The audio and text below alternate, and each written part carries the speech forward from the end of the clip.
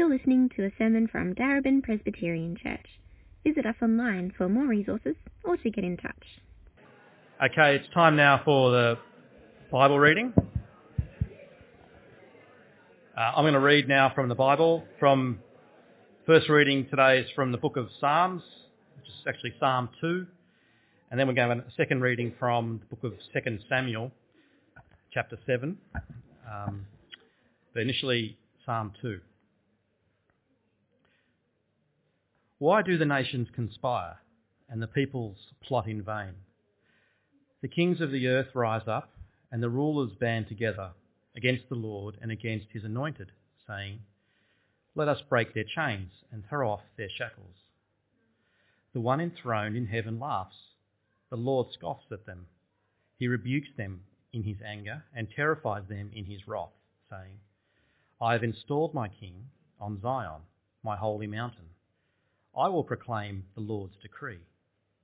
He said to me, 'You are my son. Today I have become your father. Ask me, and I will make the nations your inheritance, the ends of the earth your possession. You will break them with a rod of iron. You will dash them to pieces like pottery. Therefore, you kings, be wise. Be warned, you rulers of the earth.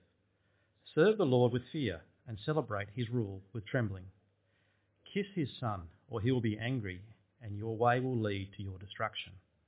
For his wrath can flare up at a moment. Blessed are all who take refuge in him." And the second reading is from the book of 2 Samuel, chapter 7, verses 1 to 17. This is God's promise to David. After the king was settled in his palace, and the Lord had given him rest from all his enemies around him, he said to Nathan the prophet, "Here I am, living in a house of cedar, while the ark of God remains in a tent." Nathan replied to the king, "Whatever you have in mind, go ahead and do it, for the Lord is with you." But that night the word of the Lord came to Nathan, saying, "Go and tell my servant David, this is what the Lord says. Are you the one to build me a house to dwell in? I have not dwelt in a house from the day I brought the Israelites up out of Egypt to this day. I have been moving from place to place with a tent as my dwelling. Wherever I have moved with all the Israelites, did I ever say to any of their rulers, whom I commanded to shepherd my people Israel, 'Why have you not built me a house of cedar?' Now then, tell my servant David, this is what the Lord Almighty says.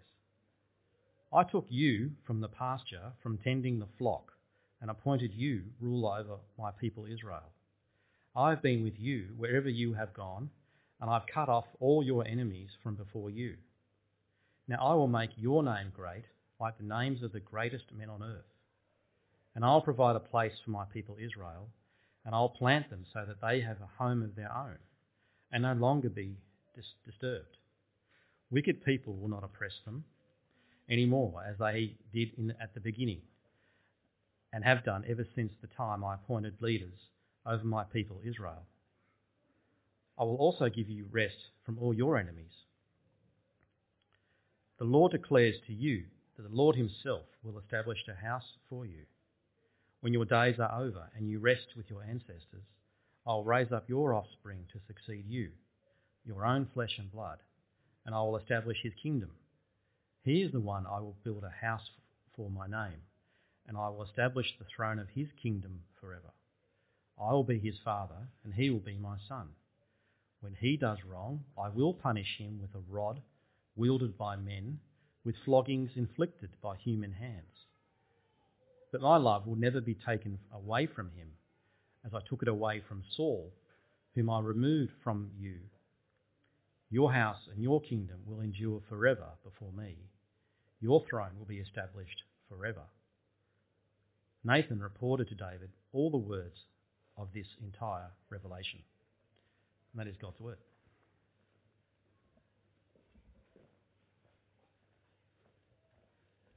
Thanks, Stuart. Please keep your Bibles open.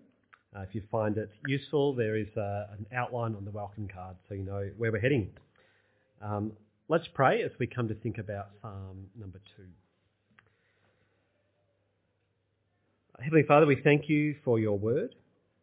We thank you for the wonderful promises that you hold out in your word. And so we pray that you would help us to be confirmed again in our faith, to be reminded of the things that you've said in the past, and to see how they're still true for us today as your people. Amen. Our world is raging against God. In many countries, Christians face great persecution. In fact, North Korea is considered one of the worst countries to be a Christian. If you're identified as a believer, you're likely to be tortured or even just killed on the spot. The North Korean regime sees Christians as a threat to the government and so to the nation. And they believe that by treating Christians this way, they're actually just keeping the country safe. But in fact, they are raging against God. Our own government in Victoria continues to marginalise Christian voices in the public square and has all but redefined how society is supposed to view marriage, sexuality and gender. And many politicians would believe that they're just creating a more tolerant and open society. But in many ways, they are raging against God and his good design. Those who attack and mock Christianity, who caricature God as a moral monster, they believe they're just educating people about a proper, noble, scientific, secular worldview and how to live well. But they're actually raging against God, the Creator who made them and loves them. Those who demand that Christians just keep their opinions to themselves and fall in line with whatever social agenda is popular at the time are actually raging against God. And even those who just want to be left alone, don't want to think about religion, they just want to live their lives how they want to live them, they too are raging against God. These attacks against God can occur on a global level, on a national level, but also on a personal level. They occur in our schools, in our workplaces, and even in our homes.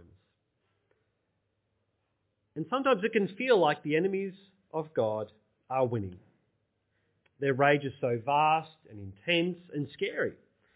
We might fear that we're on the losing side, we're on the wrong side of history. We might fear that God has abandoned us. We might fear the losses that we'll have to endure personally. We might even fear that somehow we are the ones who have gotten it all wrong. Well, Psalm 2 was written thousands of years ago to address these very concerns. And the answers that Psalm 2 provides are just as powerful today as they were back then. So this afternoon we're going to see that God isn't afraid of people raging against him because he has established his king. And so God's people need not fear either. Let's start off by looking at our first point, God and the kings of Israel. The psalm begins by stating that the peoples of the world are rebelling against God and his king. Have a look at verse 1. Why do the nations conspire and the peoples plot in vain? This includes all of humanity, and they're conspiring against God. And this conspiring isn't just kind of about them quietly plotting. It's kind of tumultuous there. They're rumbling and raging against God. The kings and rulers are mentioned as well, which suggests that there's a level of organisation going on here. This is a combined effort. Everyone is involved. And it's not just against God, but also against God's anointed one. In the Bible, people were anointed with oil when they were set apart for a special job.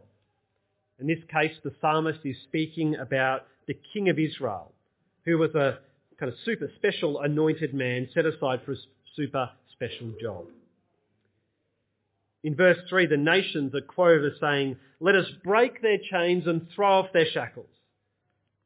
They feel oppressed by God and his king. They want to get rid of them both. But if you know your ancient history, then this idea might seem a little bit quaint.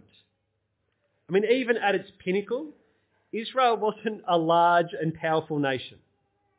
Yes, it was famous. It had its moments of greatness, but it was never an empire like Babylon or Egypt or Assyria. So why would the nations be raging against Israel? Would they even know that Israel exists? What this psalm is telling us, though, is that the God of Israel is in fact boss of the whole world. And so his king is therefore his representative ruler over the whole world. That means the whole world ultimately needs to submit to the king of Israel. And so any attack on Israel is in fact an attack on God's universal reign. Even to ignore Israel or to mock her king is an attack on God himself. Now, is God worried about this combined worldwide attack on him? We see his response in verses 4 to 6. Check out verse 4. The one enthroned in heaven laughs. The Lord scoffs at them. Is God worried? Of course not. And why not? Because he's the ruler of the world. He's in control. That's why the psalm starts with this question: why do the nations conspire and the peoples plot in vain? Surely they can't win. And how do we know that their rebellion is pointless? Check out verse 6. I've installed my king on Zion, my holy mountain. Zion is a poetic way of referring to Jerusalem. Jerusalem's on a hill or mountain, and it was the chosen city of God, and it's called God's holy mountain. And the reason why God can laugh in heaven is because he's appointed a king in Jerusalem. No matter how much the nations try to resist God and his king, they will fail because God has firmly established his ruler and he has installed his king. Let's take a look at the next 3 verses and see what God has declared to this king. Check out verses 7 to 9, where the king himself actually speaks. He says, I will proclaim the Lord's decree. He said to me, you are my son, today I have become your father. Ask me, and I will make the nations your inheritance, the ends of the earth your possession. You will break them with a rod of iron. You will dash them to pieces like pottery. So we learn 3 things here about this king.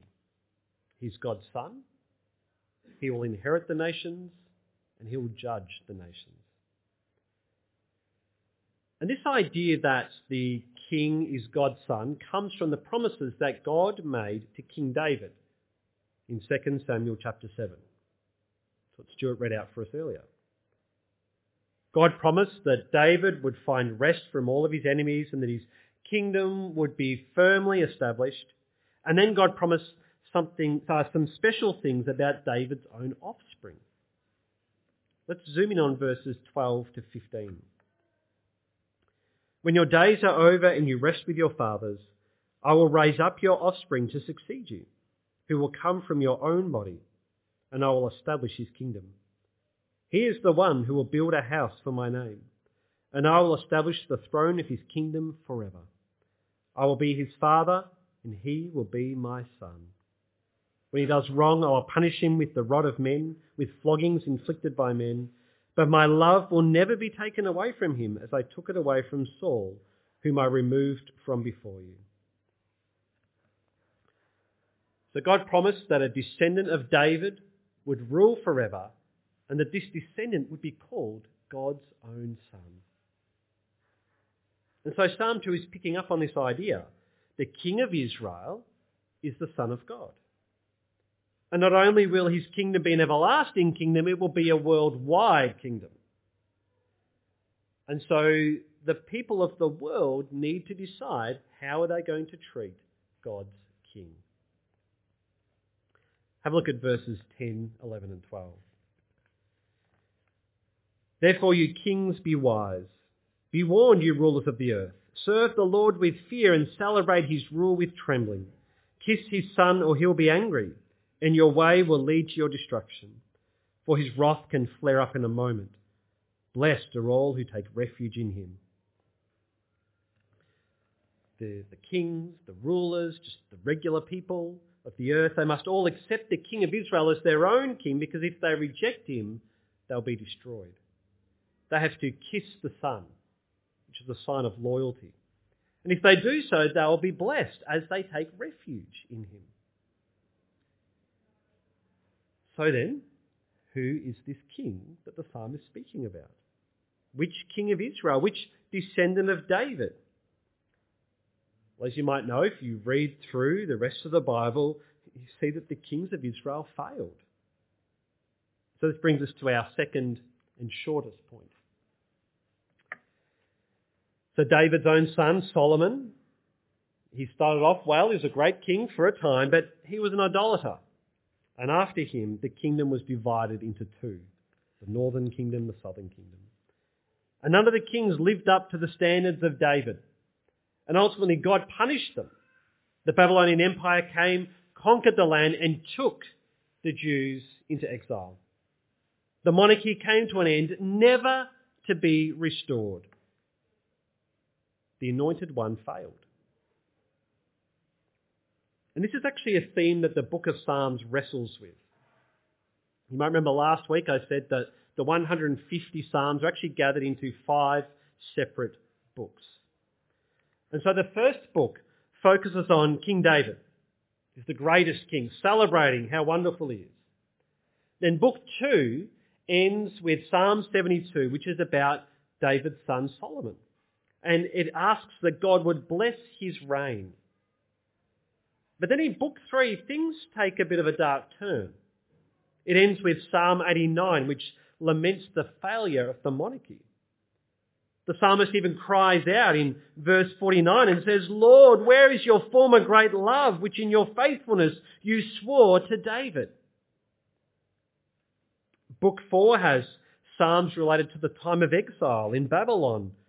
And it begins to look to God as the one who will provide the security, the restoration they're looking for. And finally, book 5 is an affirmation of how God is the true king. Psalm 145 opens with the words, "I will exalt you, my God, the King." And then ends with these words, "The Lord reigns forever. Your God, O Zion, for all generations." Can you see that there's a progression? There's a progression of kingship across the 150 Psalms, across the Psalter. Now, not every single psalm or kind of mention of David, God in kingship, fits perfectly in this. But overall, we see that there's a progression as God's people wrestled with this crisis of the monarchy failing and going into exile, seeing that the hope of Israel shifts to their divine king. That's all well and good. But if the Davidic kings failed, does that mean that God's promise in Psalm 2 failed? Well, have a listen to this prophecy given by an angel to a young woman. "You will be with child and give birth to a son. You are to give him the name Jesus. He will be great and will be called the Son of the Most High. The Lord God will give him the throne of his father David, and he will reign over the house of Jacob forever. His kingdom will never end." Maybe you knew I was going to head there eventually, going to talk about Jesus, right? But do you see all the links as the angel is speaking to Mary, saying, "Mary, you're going to have this child called Jesus," and he picks up all these ideas from 2 Samuel 7, from Psalm 2. He's speaking of the King. Jesus is the anointed one. He's the true king. He's both man and God, so he fulfills both of those hopes in the Psalms. He is the Davidic king, but he's also the divine king who will never disappoint. And it's quite beautiful how Jesus can fulfill both of these threads that are found across the Psalter. And he can do this because he's the true and ultimate anointed one. In Hebrew, the Mashiach, the Messiah. Let's read back through Psalm 2 again and see how it makes sense in light of Jesus being the King. This is our third main point, God and King Jesus. As we saw before, the peoples of the world rebel against God and his King, against Jesus. And sometimes these attacks are quite obvious, like the persecution of Christians in North Korea, Nigeria, or Afghanistan. We might see it in the latest book or article or TikTok video by a skeptic who's seeking to discredit Jesus and his followers. Yet this rebellion also takes place at the level of our own individual attitudes. In fact, that's where it starts. We ourselves try to get rid of God, to push him out of our lives. Perhaps we think God is oppressive. We try to escape his chains, his shackles. It's ultimately about rejecting Jesus. Many people feel that Jesus' aim, his purpose in coming was just to take away our freedom and to control us and to make us unhappy, to make life boring and miserable. And so people rebel. It doesn't even have to be a conscious rebellion, because whether we know it or not, we can reject Jesus as King just by our everyday actions. But the truth is, rebelling against God and his King is pointless. Look again at verses 4, 5 and 6. God's not worried when people resist him. He simply laughs and points to Jesus, who is the King that he has installed on his holy mountain. And the key event that proves that Jesus is the anointed one is his resurrection. The Apostle Paul was well aware of this, and when he was declaring the good news about Jesus to his fellow Jews, he said this in Acts chapter 13. I tell you the good news. What God promised our ancestors, he has fulfilled for us, their children, by raising up Jesus. As it is written in the second Psalm, you are my son, today I've become your father. See, Paul knows that the resurrection is what ultimately proves that Jesus is the Son of God and that he is the one who rules over God's kingdom.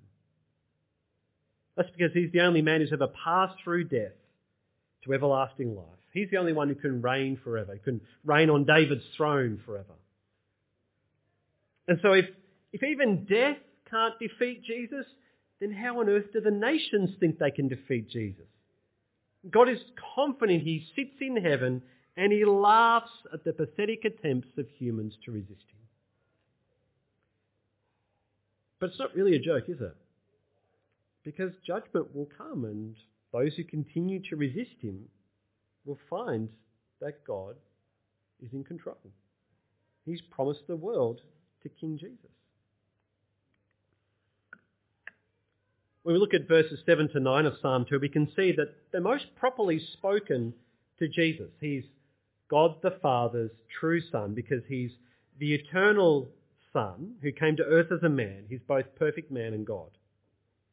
And he's able to rule forever and to receive the nations as his inheritance, the world as his possession. Therefore, Jesus has the right to judge the world. In fact, he must judge the world, because any resistance against him, even secret resistance, is an affront to his glorious reign. But some of you might be wondering, why is Jesus so hung up about this? Where's the loving Jesus that we see in the Gospels? Surely Jesus wouldn't never judge anyone, right? I think we struggle with the idea of Jesus judging because as much as we like the idea of justice, and justice is a wonderful thing, we live in an age where we question God's right to rule over us and to tell us how it is. Yet we want to be masters of our own destiny. We want justice on our terms according to what we think is just. Many who believe in God really just believe that he is a life coach who's there to empower us to be our best, to have our best life. We've become so independent and focused on our individual rights, we've forgotten about God's rights. He's the creator. He can do what he pleases. He's established Jesus as his king. Jesus isn't like the King of England, whatever you might think of him. You can simply humour him and pay lip service in the hope that he'll stay over there and not come and annoy us here. He's not the Prime Minister that we can praise him when he does what we want him to do, but then when he doesn't do what we want, then we attack him and want to get rid of him. You can't just ignore Jesus and hope that he'll stay away. You can't just elect a new Jesus. To reject him, to resist him, is to attack his right to rule. It's to attack God. It's to attack a well-established reality. It's a dangerous thing to do. And after all, God is the giver of life, and to cut ourselves off from him is to cut ourselves off from life. This is his world, his universe, and if we want to keep living in it, we need to accept his rule. Unless we accept Jesus as God's anointed one, we will be dashed to pieces like pottery. So that means the people of the world, every single human, needs to make a response. There are two choices. Either reject Jesus and face his wrath, or accept Jesus and find refuge in him. Check out verse 11. Serve the Lord with fear and celebrate his rule with trembling. This is not a fear that's born out of terror, but out of awe and wonder. Let's actually marvel at who Jesus really is, who God really is. We marvel at the might and power and beauty and goodness and majesty and wisdom and graciousness of our God. We celebrate his rule with trembling. We rejoice in reverence, acknowledging that our God is a consuming fire, yet he has made a way for us to approach him without being consumed. That should leave us in awe. That should cause us to shout in praise. Revere the Lord who made you and loves you. And then check out verse 12. Kiss his son, or he will be angry, and your way will lead to your destruction, for his wrath can flare up in a moment. Blessed are all who take refuge in him. Not only are people supposed to fear God, they're also supposed to kiss the Son of God, to kiss the King. It's an act of loyalty and allegiance. It's humbly submitting to him, willingly submitting to him. We do this by putting our trust in Jesus. And when we do so, we are blessed because we're taking refuge in him. But how is it that Jesus can give us refuge? It's because he died on the cross in our place. He took God's judgment upon himself and died the death that we deserve. As we learned in Psalm 1, Jesus perished for us so that we might be preserved and presented to God as righteous.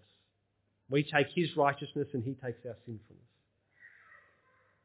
And so this means that, yes, Jesus is the King of the world who will judge, but he's also the Saviour of the world who died to rescue us. God loves us so much that he sent his one and only Son to suffer our punishment. And so if we trust in Jesus, we turn to him and acknowledge that he's the King, then we'll be saved. That's what it means to find refuge in him, to have faith in Jesus.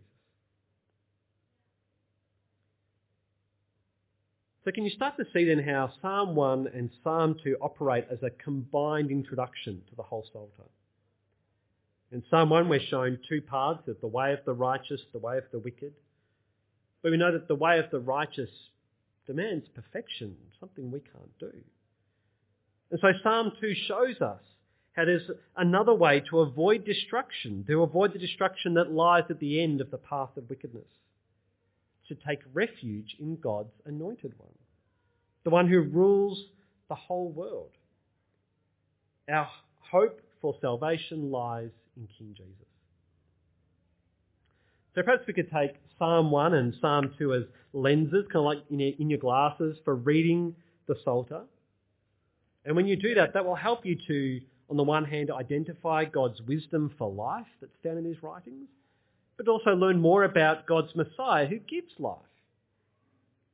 If you like, we can be on the lookout for good rules, but also for the good ruler. Well, here's one more go, okay? Psalm 1 prompts us to be wise for life, and Psalm 2 prompts us to be wise for salvation.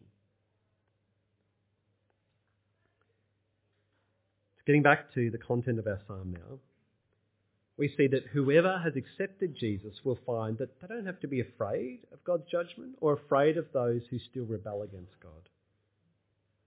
God has made Jesus his King, and so God's people need not fear. So that brings us to our fourth and final point. Jesus will prevail. Again, I've asked someone to draw a picture of this psalm. As I said last week, the psalms are meant to capture our imagination, to draw out our creative side. So I hope you're maybe even drawing some pictures at home as you think about the psalms. And this image shows the nations raging, yet the cross and the crown of Christ are firmly established on the hill to remind us that we need not fear. This is true for all Christians through all ages. The first Christians, they faced some pretty tough times. But because they trusted that Jesus will prevail, they were able to persevere and not be consumed by fear. In fact, they themselves drew upon Psalm 2 for their encouragement. They knew that Jesus was the King that was spoken of. And so it meant they didn't need to fear those who raged against Jesus. But also Psalm 2 reminded them that they had to continue to take refuge in Jesus. Let's look at those two ideas. First of all, Peter and John, the apostles, they boldly proclaimed that Jesus was the risen Lord. They kept getting them into trouble with the Jewish leaders. So on one occasion they arrested them and commanded them not to speak about Jesus anymore. But then listen to what happened next. This is Acts chapter 4, starting in verse 23. On their release, Peter and John went back to their own people and reported all that the chief priests and the elders had said to them. When they heard this, they raised their voices together in prayer to God. Sovereign Lord, they said, you made the heavens and the earth and the sea and everything in them. You spoke by the Holy Spirit through the mouth of your servant, our father David. Why do the nations rage and the peoples plot in vain?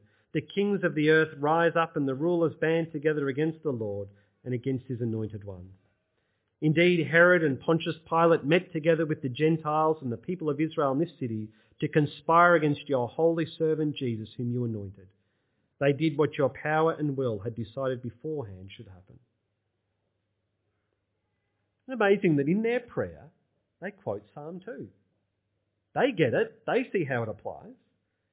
They know that Jesus is the Lord's anointed one, and even when Herod and Pilate had him crucified, they weren't beating God. They were just acting out the picture that we get from this psalm. They opposed God, but they could not defeat him. Even death could not defeat Jesus. Jesus is alive even today and reigns in heaven. Let's just pause for a moment here and just consider how radical this concept is. The nations of the earth rage against God, and his response is to make a Jewish man king in Jerusalem. When you think about it that way, it almost sounds a little bit ridiculous, doesn't it? A little bit impotent. Like if you were God and wanted to make it clear, hey everybody, I'm in charge, you'd maybe do something a bit more spectacular than making a Jewish man a king in Jerusalem. Yet Jesus is the Jewish Messiah who has come to save a people from every nation. He's not just the saviour of the Jews, he's the saviour of the Gentiles too. I mean, Dan has shared with us today about the important work of international mission to Jewish people. We've got to remember we can't separate out Jesus' Jewishness from his role as Messiah. It's from this small beginning that we have the worldwide movement of Christianity. And so Psalm 2 makes it clear to us that as we read both the Old Testament and the New Testament, we need to do so with Christian eyes, but also messianic eyes. Jesus is the true King of Israel. That's what makes him the King of the world. And so Christians don't have to fear those who rage against him because they will ultimately fail. And we don't have to worry what others might do to us. We may not be called to renounce our faith or be punished. We may not have to fear being killed like our brothers and sisters overseas. But no matter what people do to us, we will prevail because Jesus will prevail. We may lose friends and family. We may lose jobs, our homes. We may lose our health. We may miss out on opportunities in life. But nothing can separate us from Jesus. Even death cannot defeat us because Jesus himself has already beaten death. And if we take refuge in him, we'll be safe. Now, of course, all this means that if you're not a Christian, if you haven't put your trust in Jesus, well, that means you are still raging against Jesus, and you need to stop that before it's too late. You can't resist him in the end. He's unbeatable.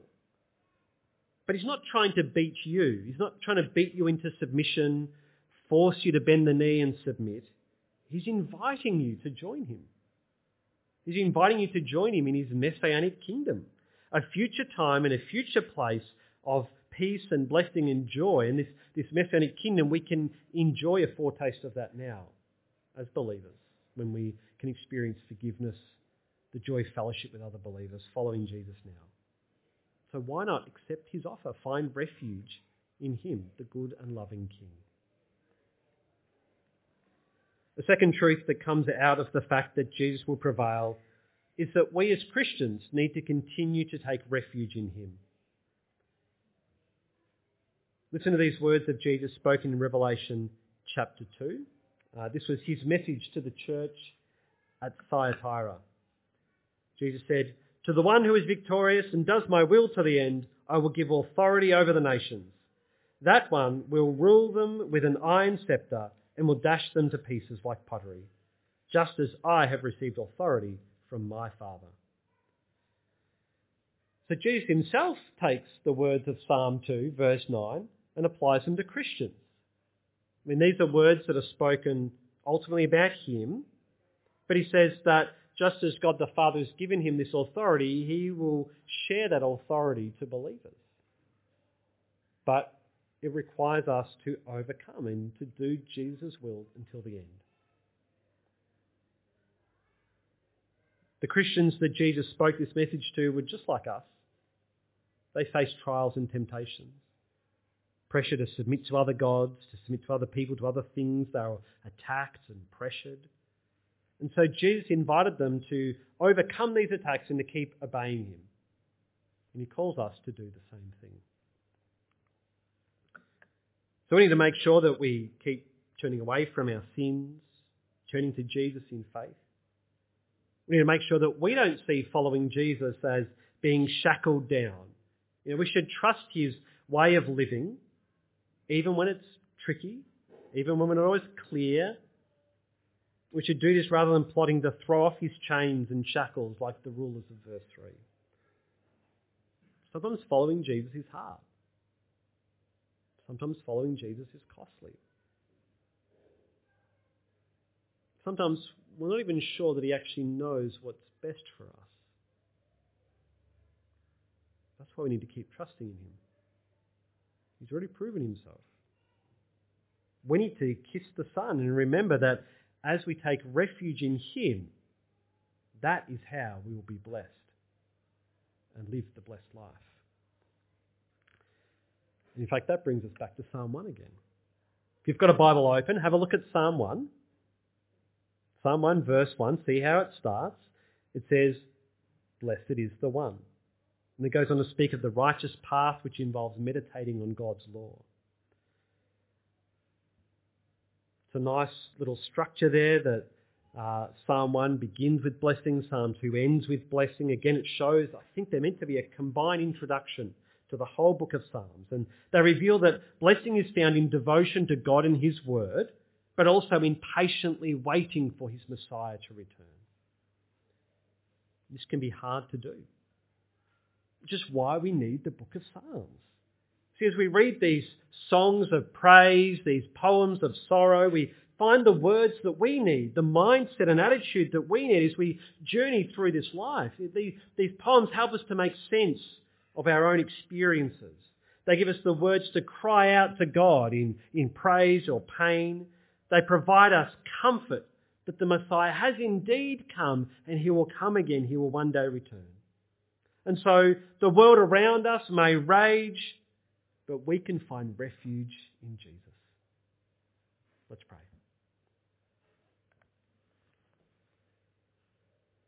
Heavenly Father, we thank you so much for Psalm 2, for the wonderful hope that it holds out, that you have installed your King on Mount Zion, on your holy mountain.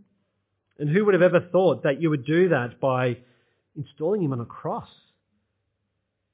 by him being put to death and crucified? But it was in that act, in his death and resurrection, that he was revealed to be the saving King, the King who was able to gather a people of his own from every tribe and nation.